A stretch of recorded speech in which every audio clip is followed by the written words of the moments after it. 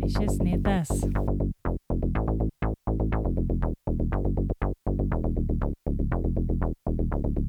Nei šis, nei tas. Vyriškas į moterišką vien kartą susitiek, jis sako, tu man labai patinki. O tu esi labai vyriškas. Tai apibaigęs animas. Ar esi vyriškas? Jo. O neatrodo. Aš irgi esu vyriškas. Lietus ar liūtis? Lietus. O kruša ar... Ar snygis? Mhm. Snygis. O kruša pusės milimetro gabaliukais ar centimetro kamaliukais? Jeigu su kambarį, tai mažesniais. Jeigu esi laukia, tai didesniais? Patinka gauti kuprą. Ok, seniai nebuvo tokios. Tikiuosi, kad viskas dar prieš akį šį gegužės mėnesį, kuris yra leduzės mėno. Lukai. Taip. Ar aš girdžiu amerikiečių akcentą truputį? Nemanau, kodėl jums susidaro tokia nuomonė. Nes lyg tai pastaruoju metu nuo jūsų eina toksai kvapas Amerikos laisvės. Koks yra laisvės kvapas ir Amerikos? Nu, didelių automobilių. Koks yra didelių automobilių kvapas? Gazolino tas kvapas. Ar tu buvai Amerikoje? Buvau. Kodėl? Darbinė kelionė į konferenciją. Buvau Teksase, Ostine. Buvo visai įdomu. Pernai metais irgi panašiu metu buvau. Tik šį kartą nebuvo taip karšta, tai labai labai gerai. Buvo. Kaip pernai buvo, o kaip šiemet nebuvo? Kontekstų ko, prašom. Pernai buvo sunku iškęsti tiesiog buvimą lauke, nes buvo virš 40 laipsnių pavėsyje. O šį kartą buvo kaip tradicinė lietuviška vasara, tai nežinau, 27 ar kažkas tokio. Ar tiesa, kad ten kondiškės atsuktos ant kiek, ant 16 laipsnių tik tai? Nežinau, kiek. Visur. Nu, kad freezing yra. Rodo tais keistais skaičiais. Imperiniais. Jo, tai visi įmanomi šaldymo agregatai yra maksimum atsukti, tai šią savaitę su kaip išplikintais kvėpavimo takais, nes tiek visos kondiškės, tiek bet koks skystis geriamas, jis yra iki tiek atšaldomas, kad rankai nulaikyti net neįmanoma. Tai tam tikras šokas organizmui. Ne ajurvedinės temperatūros. Amerikiečiai nėra nieko blogiau negu kambario temperatūros gėrimas. Kiek žinau. Turi būti ice on ice su ledukais, dar papildomai kišenį keli ledukai. Čia jaučiu lietuviams mamoms būtų košmaras Amerikoje perskrausit gyventi, nes turiu gerklės neperšalt, turiu užsidaryti langą, bet jeigu užsidarius langą yra ten mažiausiai manoma temperatūra, ką tada daryti, išjungti negali, tai jos laukia visada sėdėtų su vaikais, kad nesušaltų. Sunkus atvejis. Nes perpučia viduje, nelaukia ten. Laukia irgi gali perpus, nes visas vėjelis yra laukia irgi nuo kondiškiai. Kokie dar stereotipai ten gyvuoja vis dar iki šios dienos? Viskas yra, bent jau Teksase, labai didelio. Didelės mašinos, didelės gatvės, dideli pastatai, didelės maisto porcijos. Dideli balsai, garsiai šneka žmonės? Garsiau negu lietuviai. Kokias 3 kartus? Oh my god. Prasme, jeigu valgai savo ramiai pusryčius ir šalia gretimo stalelio kalbasi 2 žmonės, tiesiog casual pokalbį palaiko, tai man su kolega buvo sunku susikalbėti ir savo mintis girdėti. Ok. Tas toks kaip telikas būtų atsuktas ant ryškiai per garsiai. Bet yra įpratas turbūt, ne? Taip garsiai šaukti. Bet visi sako, kad amerikonai garsiai šneka. Stiprios nuomonės turbūt reiškia man. Nu, garsaus kalbėjimo kultūra ekstravertiška tokia. Kai žiūriu kokį nors talk show arba late night show, tai visi vedėjai gan garsiai šneka, atrodo, kad using my stage voice visi, žinai. Bet kaip primeti, kad šiaip žmonės įprastai taip prišneka, tai biški intensyvų. Intensyvų. O tu nepradėjai garsiau šnekėti ten būdamas? Ne, nes buvo gerklė peršalas. O tau nesakė, gal gali šnekėti garsiau, nes produktas? Ne. Nes dalyviai ne visi iš Amerikos, ne? Jo, iš visų pasaulio kampelio buvo, tai... Bet iškart matosi, kas yra pusiau vietinis ir kas yra atvykėliai. Iš ko? Iš bendravimo būdo ir bijojimo, nebijojimo bendraut. Šiaip toje šalyje yra labai daug interakcijų, kiekviename žingsnėje su bet kokiu žmogum. Tai yra arba, nežinau, gali prasilenkti su praeiviu kokio, ar apsauginis priėjimo, ar padavėjas, ar kas tai bebūtų. Visi nori su tavim pašnekėti. Tiesiog kultūra yra.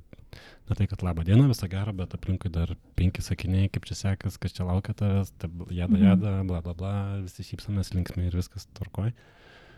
Tai tiesiog tai yra tam tikras socialinis žaidimas, kurį tu įsijungi ir yra visai fun jį žaisti, bent jau man.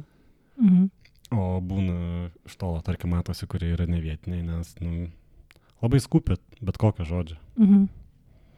Tarkim, pavyzdys. Labas rytas, kaip miegojot, gal čia norit, kas jūsų laukia, ar čia gal to, gal ano norėtumėt. Ir žmogus tiesiog atsako vieną pasirinktinai, ten, tarkim, noriu vandens. Nei labą dieną, nei viso gero, nei... Bet tu intravertas, to nėra per daug smalltalko. Ne, tai kaip tik yra, man patinka, nes tada jautiesi, kad visi žmonės vieni kitus mato ir jos akceptina. Saugumo jausmas. Nes, čia vietiniuose kraštuose tai visi yra susvetimėję ir nesuprasi, ar tavęs nemato, ar tiesiog tave ignoruoja, ar čia... Ir išdidžiai save laiko šiauriečiais. Ar yra buoja, ir išdidus, ar heitina, ar, visko gali būti. Tingi. Man toks jausmas, kad tingi čia žmonės pastebėti vieni kitus. Bet tai tingi pastebėti, ar pastebi ir tingi pakelti, ar tingi apverst liežuvį ir atsakyti labą dieną.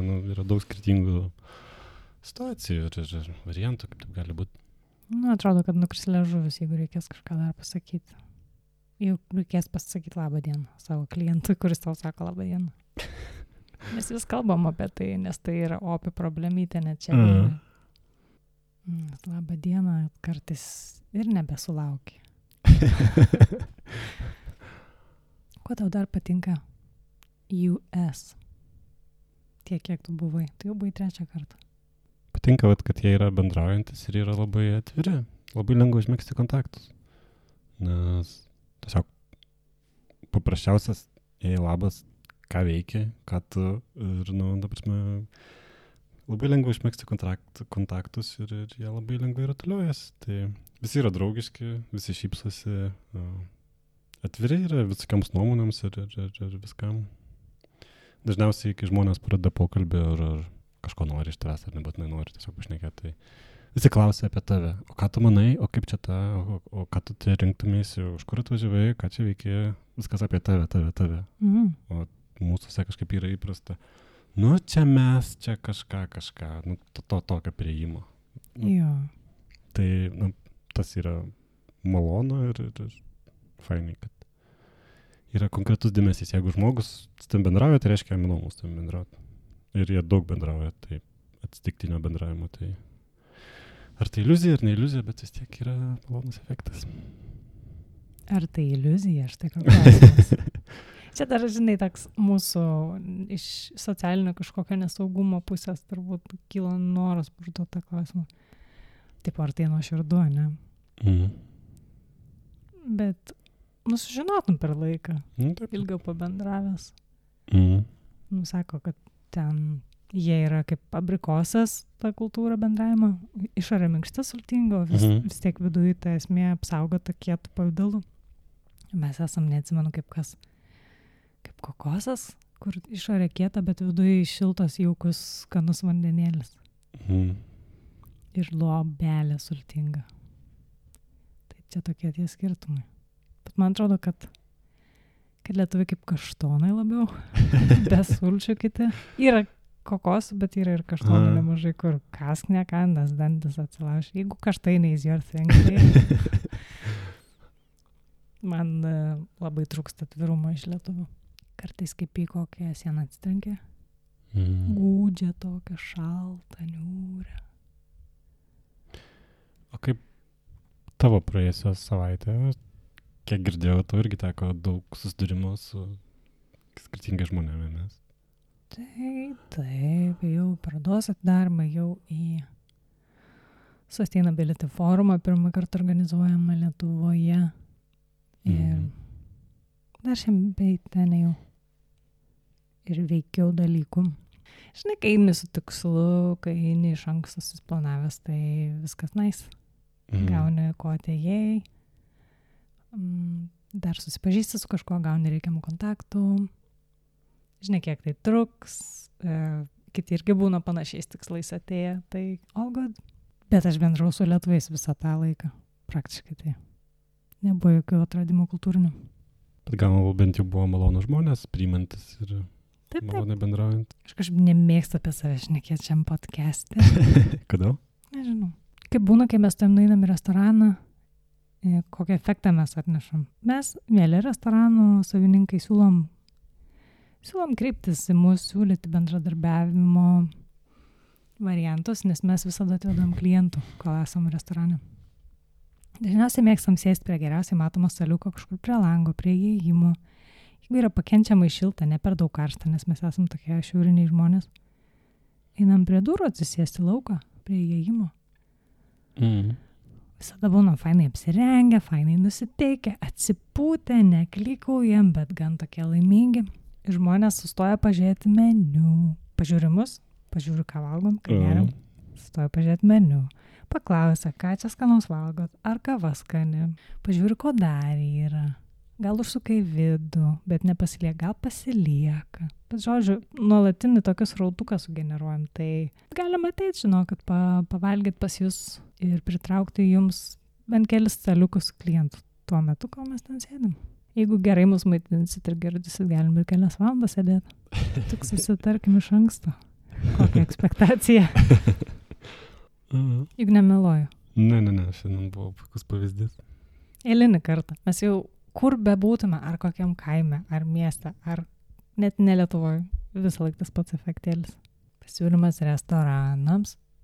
Ir kavinėms. Ir gastrobarams. Ir valgykloms. Pizzerijoms, valgykloms ypač, kur tur žuvelės, nes mėsos mes nevalgom. Tokios lietuviškai pataisytos. Periebiai. Tu buvai už Atlanto, kitoj pusėj, kai Valujavičius perplaukė tą patį Atlantą. Taip. Ar tai didis įvykis žmonijai, ar tai didis įvykis lietuviams, ar tai didis įvykis tau? Atsakyk nuoširdžiai. Būk antiherojus. Įtariu. Gerai, pirmas yra žmonijai. Aha. Ne. Antras buvo Lietuvai. Lietuvai. Jo. Tau. Ne. Okay. O tau? Aš taip pat rikiuoju, mačiau, kad visi, ne visi, kad labai daug žmonių dalinasi, džiaugiasi ir norėjo švęsti šitą įvykį. Man atrodo, kad gal net ne visi tikėjo, kad jam tai pavyks, nes džiaugiasi, lyg būtų džiaugiasi, kad nenumirė, kad nenuskendo, kad nenupušo. O kas čia žino, ar nenupušo? Bet pagalvokim iš tos pusės. Šaunuolis Valujavičius, tai aišku, čia ne kiekvienam tokia misija mentali ir fizikli. But he put this on himself. Žinai, nieks jo neprašė to daryti. Jeigu tai padarytų ne Valujavičius, o 4 vaikų mama, su visom tam transliacijom, padainavimais, žuvelių parodymais. Ar žmonės taip pat vienodai džiaugtis, ar sakytų, nupušusi bobaštą? Tavo klausimas suponuoja atsakymą, kad jinai būtų nupušusi. Tai, manau... O ką ta, čia varyk namo, kad čia... Palikus vaikus namuose, kaip jin gali, ką jin savo įsivaizduoja. O vyrui tokia herojiška misija. Turbūt vyras išmetė iš namų, prie vaikų neprileidžia, kad jau čia skandytis eina. Kažką nori čia įrodyti. Viena pati, taigi nesaugu. Čia toks yra pesimistinis modeliavimas, bet man atrodo realistinis iš tos socialinių patirčių pusės, kaip žmonės komentuoja vyrų poelgius ir moterų, nes moterys su herojėmis nėra tapatinamas. Moters heroizmas ateina iš altruistinių darbų. Kaip Ieva Krivickaitė, kuri ten dėl vaikų stengiasi ir pati būdama pusiau jau praradus regą dėl savo ligų, vis tiek toliau daro gerą visuomeniai žmonėms. Didvyrė. Tokia moteris turbūt selfless. Ir jas rezultatas turbūt skirtas kitiems, ne jai.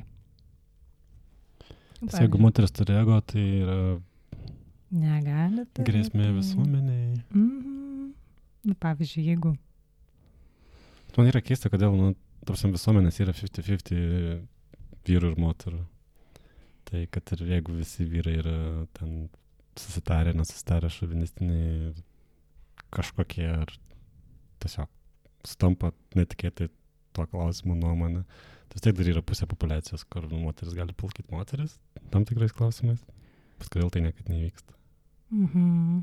Nes conditioningas yra toks, kad tam tikri veiksmai leidžiami vyrams, o iš moterų tikimasi kitką. Net iš moters vadovės tikimasi, kad jinai bus tokia empatiškesnė, supratingesnė, labiau palaikanti kolektyvą kaip mama, kaip mokytoja, bet ne kaip vadovė, kur nebūtinai turi daug bendro su tokiu motheringu kasdieniu.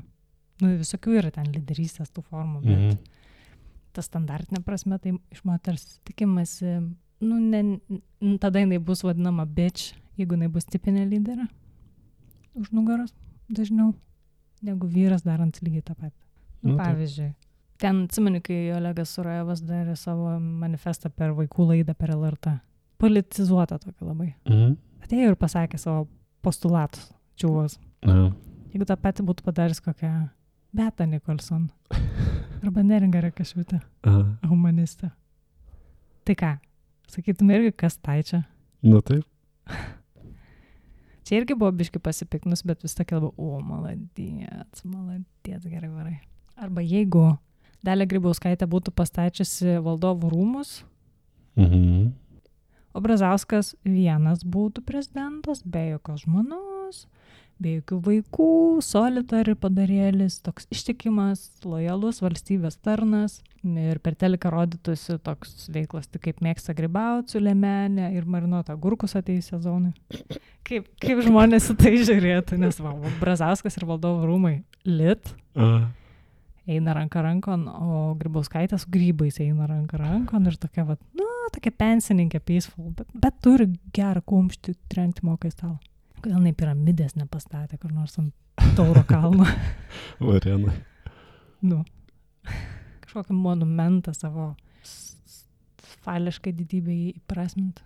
Nežinau kodėl, bet kai tu paminėjai Brazauską, kaip jis būtų solitary, lankos valstybės tarnas, aš nelabai girdėjau, ką toliau sakei, nes aš vaizduoju Brazauską, jis yra labai stumeningas vyras su labai raudona nosim. Tai aš kartais vaizduoju... Jam rožinė buvo negydyta. Aš kartais vaizduoju už jo fono ryškiai raudonos spalvos komunistinį foną, važiuojančius traktorius, patiestas staltiesės ant pievos smilgo ir einant garsų balsą ir einant vodkės kvapą kažkodėl. Okay. Gal tu buvai tokiam susitikimui kažkokiam? Gal tu buvai spaliukas? Per jaunas būčiau. Nevertu to start. Arba įsivaizduok tokį scenarijų. Vaikų drabužių skyriui vien susirūpinę tėčiai renka derinius vaikams naujiems mokslo metams. Grįžę namo irgi nori biški išsivalyti, tad padaryti vietas ir kelią į Vinted parduoti išaugtus vaikų batus, kol mamos brausina dviračių į spidometrą ir kokį alkotesterį gal vasarai. Ir tuo metu jos skaito Elon Musko tweetus ir jos susižavėjusios cituoja su vaikų batais užsiėmusiam vyrui. Įsivaizduoji tokį scenarijų? Kodėl tai kelia tokį absurdo jausmą? Nors tai yra tiesiog sukeistos užduotis. Nežinau, kodėl. Vaikų drabužių skyriui visad yra vien moters. Ten net tėčiai neina kompanijos palaikyti. Jie visad tokie aukos drabužių parduotuvėse. O ne, tik ne tai, man drabužiai neaktualu. Okay. O ne. Taip, lyg patys nuogi vaikščiotų visą gyvenimą. Tai jiems nuperka tos žmonos kaip motinos. Nuo mamos prie žmonos, same. Tai jeigu yra vyras ištekėjęs, apsičianęs, atsiprašau. Ištekėjęs, būtų teisingesnė versija. Tai jis yra apiperkamas drabužiais. Jo. Bet jeigu jis yra viengungis, tai mama vis dar perka drabužius?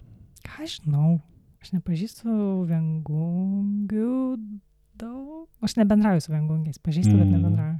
Nes jeigu yra kažkoks, tipo, perka mama, tada perka žmona, tai tame tarpe, nebent tu apsiženėjai ten 18 metų, tada viskas okei, bet tame tarpe... Ką veikia, ne? Koks tas santykis buvo su drabužiais ir... Gal nuvaro į pardę, kartais trumpam, bet su daug tokios įtampos, ką čia daryti, nežinau. Kaip brangiai. Kuriai? Turi džinsų. Megztinį reikia. Bet jie ir perka paprastai, žinau. Vat atėjau batų, štitinka, imu. Kaip pardavėjai, paprasta labai su vyrais. Bet ne visi yra nice, atsimenu. Tavarsime, kiti mėgsta žaidinėt ir alfa skleisti savo bangas be priežasties jokios. Ten, mergaitė, žinai. Senas chriepė. Taip. O tu įsivaizduoji tą scenarijų, kur... Tėvas perka drabužius? Ne, nes visą tą vaikų drabužių dydžius dabartinius, ten visokius priešmokyklinius sveikatos patikrinimus, tą visą tokį smulkų, neįdomų mental loadą nešasi tipiškai moteris savo galvoje. Visą tą sąrašiuko darbų. Vyrai dažniausiai neperka drabužių vaikams. Aš irgi neatsimenu, kad man tėtis būtų nupirkęs drabužį. Čia dabar. Būtų bet too weird, turbūt. Jam ir man. Bet čia tokia pat užduotis kaip ir visas kitas. Totally. Kada sustainability tema bus seksi Lietuvoje visiems žmonėms? Ne tik kaip tokia, kur reik nuryti šitą šlapę šaltą varlę, jo, turėtume būti geri, bet pašnekėsim tik, jeigu šitą reikalauja šitą aplinka, šitas susitikimo tema, bet šiaip sustainabilitys neseksi. Kas turėtų atsitikti, kad ne per prievartą šnekėtų visuomenė apie tai? Verslai, investitoriai, hiparikai. Visi united, moteris ir vyrai. Nes dabar vyrai atsiviepia labai ciniškai. Čia kaip su drabužiais, prie ko čia aš? Prie to, kad irgi šikė. Irgi šiukšlinė. Žinai, tas sustainabilitys ne tik madoje, yra visur. Su mašina važiuoja, maistą išmetė, ribinės atlikas kažkokios, šampūnų buteliukus, viską. Nežinau, kada, nes neįsivaizduoju tokio scenarijaus, kad jis būtų įgyvendintas, nes lietuviai yra labai tokie nepriklausomi ir oi kaip jiem nieks nieko nepareguliuos. Aš jau esu savo kieme, tai kokią čia noriu ant kiemo tą čia deginu, su kokią mašiną noriu, tokį ir važinėjau, kas čia man gali paaiškinti, kiek noriu šaštykų, tiek ir kepu kiekvieną savaitgalį. Tu čia bet kokį veiksmą gali insertinti ir lietuvis yra virš visko, jeigu yra kažkoks tai bendras tikslas, bendra idėja ar kažkoks tikslas, kuriam reikia visų indėlio, tai lietuvis individualiai neprisidės, nes jeigu jisai prisidės, tai jisai jausis, kad jis durnius buvo. Visiems, kiek aš žinau, yra nacionalinis šiaip ruožas. Jeigu tau pavyko kažko nedaryti, kaip visiems durneliams, aveliams, tai tuos jau kietas reikia pafleksinti. Ar tai būtų skiepai nuo COVID-o, ar tai bet kas. Tokia ir individualistinės kultūros, ir neišsilavinimo biški samplaika. Pilietiškumo trūkumo. Kada tu manai bus šitą temą seksi mūsuose? Man tai su pilietiškumu labai siejasi. Su savo supratimu ir priėmimu, kad nuo mano veiksmų irgi priklauso, kaip toliau čia bus. Kad yra skirtumas, ar aš taip darysiu, ar aš kitaip darysiu, ar vienaip galvosiu, ar kitaip galvosiu, ir ką sakysiu kitiems apie tai. Prisimti atsakomybę asmeninę. Tada, nežinau, visi ledai prajuda. Gal užtektų spausdinti kokį nors lipduką iš serijos, kaip aš balsavau, kas paskatintų eiti labiau balsuoti. Man atrodo, kažkurio momentu buvo, kad toks pasikeitęs naratyvas, kad jo, man tikrai rūpi, aš išimuosi savo rankas, kas valdys mano ten rajoną, mano šalį. Ir visi visą laiką dėdavo į social media. Aš balsavau. Tiek tai reikia gal kartais. Apie sustainability, kaip tą aš balsavau padaryti galėtume. Viskam to aromatų statyti, viskam užsotą kalt. Viską perdirbti, vežti, perpanaudoti, kad patys susimokėtų už tai iš pradžių ir galėtų atgauti tai, kas susimokėjo. Kokios yra dar temos, kurios pasaulyje yra seksi, bet Lietuvoje ne? Visos. Gerai. Kokios yra temos pasaulyje seksi ir Lietuvoje yra seksi, kad žinotume, kiek laiko ir kokiam aplinkybėmis patampa čia seksi? Blemba, gerai, čia užklausiai. Nu gerai, privatus mokslas. Čia jau tampa seksi. Ilgą laiką nebuvo, nes tipo, kam reikia, yra ir nemokamo, prieinamo. Ir visur jis vienodas pas mus, tipo, nėra skirtumo, bet vat, išbandė, pajuto skirtumą, tapo prestižo reikalu. Vaikai privačią gimnaziją kažkokią leisti. Ir dabar yra labai seksi planuoti, į kokią mokamą mokyklą galimai tu stengsiesi savo vaiką užrašyti. Elektromobiliai kažkiek seksualėja, bet kartais kai ką embraceina lietuviai anksčiau už užsienį. Pavyzdžiui, veipinimą, elektrinės cigaretės, kažkodėl kaip išprotėję paembraceina. Taromatų overusinimą. Ir kągi čia dar mes darom taip labai obsesyviai. Su taromatais, elektromobiliais yra ne tai, kad jiems yra seksi idėja ten taupyti gamtos resursų. Tai yra, taip. Aš atsiimsiu, ką sumokėjau. Aš nedursiu. Aš užsidirbsiu arba aš sutaupysiu. Nu, tai yra iš tos pozicijos. O elektromobilis irgi iš tos pačios? Taip. Nes kompensuoja? Nes yra labai pigu važiuoti. Aš žinau vieną žmogų, kuris labai didžiuodamas sakydavo, kiek jam ten kelis eurus tai kainuoja per mėnesį vairuoti savo Priusą, bet kaip jam tuo pačiu ir gėda jį vairuoti, ir jis turi čioperį ir ten važinėjęs tuočioperiu kažkada vakarais variavo. Bet tai, jo, yra pigu ir čia man, supratau, čia neseksi. 6 eurai per mėnesį man kainuoja mašiną turėti. Mes labai pragmatiška nacija esam, tai kad būtų seksi, tai sunkiai kas nors būna seksi. Aseksualitus. Private mokyklom irgi, man atrodo, nebūtinai yra, kad gauti geresnio išsilavinimo, kokio tik įmanoma, bet kartais būna vedinama to, kad, dabartinis ten, kur tai yra nulievas išsilavinimas, tai imi kažkokį paid versiją, kur yra geresnis išsilavinimas, arba gali būti private klubo įstojimo koncepcija, kad tai į privačią mokyklą, tiesiog kaip ir privatos visi kiti klubai. Nebūtinai, kad vaikeliai bus geriau, kad jis geresnį išsilavinimą turės. Irgi iš kažkokių tam tikrų pragmatinių sumetimų. Na gerai.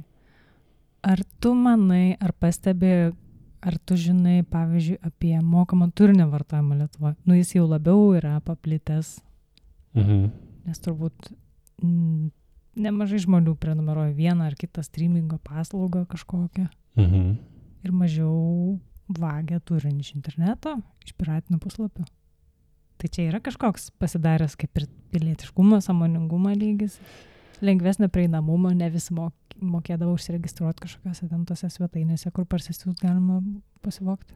Aš kiek esu girdėjęs, tai tie, kurie giriasi, kad aš moku už turinį, tai reiškia, aš moku už turinį ir ten sumoku, nežinau, ten kelis eurus ar kiek ten kažkokių kreditų nusipirku, filmai in, kuris yra piratavimo agregatorius, tiesiog, tai come on. Aha. Nesu girdėjęs ne vieno pažįstamo, kuris sakyt, oi kaip fainai, nusipirkau ten kokią nors TV3 ar jų neimint ten, neimint visų servisų subscription ir dabar kiekvieną vakarą žiūriu, kaip smagu, kaip įdomu. Niekad nesu girdėjęs. Man atrodo, kad reikia šitą šiaip populiarinti dalyką. Šnekėt, pavyzdžiui, jeigu sakai, žiūrėjau labai įdomų filmą, tai pasakyti, kad žiūrėjau jį legaliai ten ir ten, o ne blogiau. Man tai būna natūralus klausimas, kas nors, aš žiūrėjau ten naują serialą ar kažkokį. Klausia, kur žiūrėjai, ne? Taip. Ar jis prieinamas yra, ar ne? Jo, visą laiką klausiu, kokioje platformoje, kas išleido. Kur yra? Visą laiką, nežinau. Jo, šitas keistas niuansas. Ne visą laiką, bet dažniausiai būna. Ir man lietuviai ir seksi vienam sakinį nesidėlioja. Nežinau, daug yra tokio, kur populiaru pasisakyti vienai, bet daryti toliau kitaip, pavyzdžiui, vaikų apsaugos temos visos.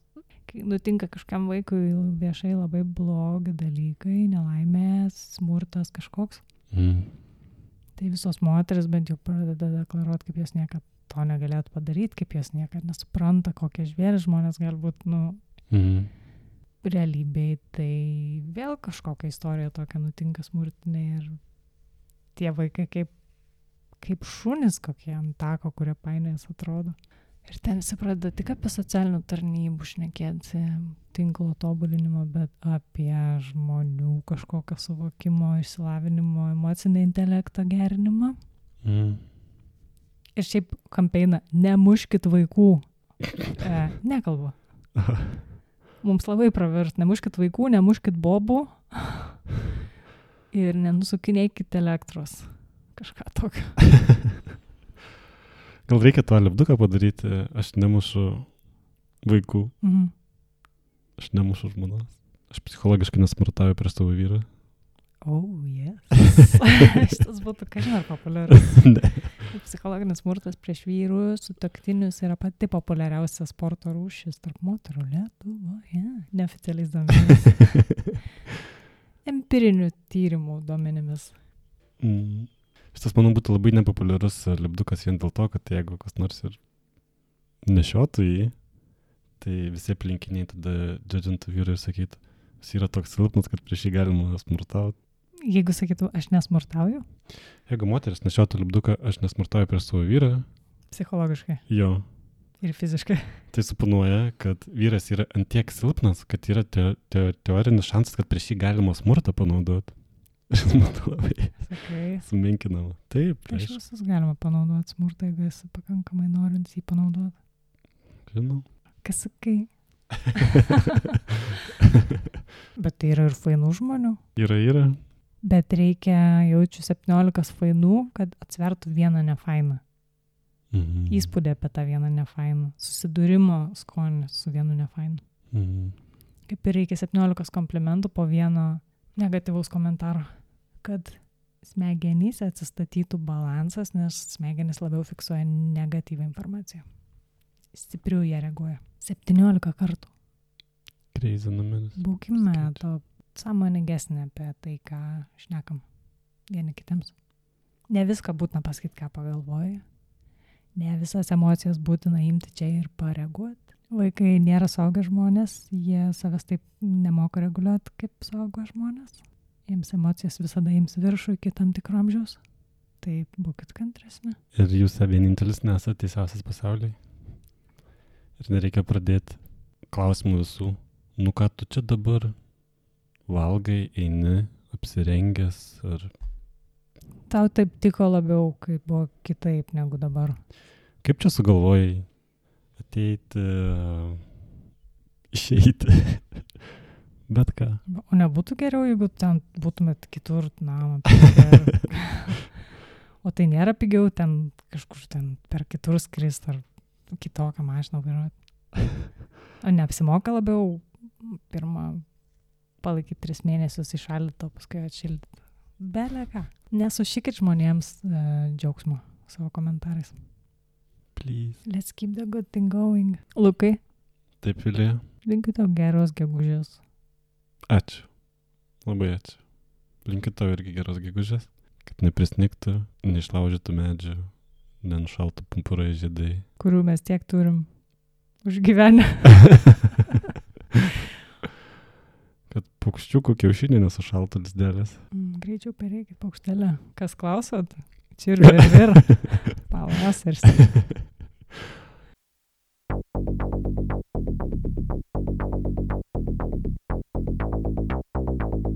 Šis nei tas.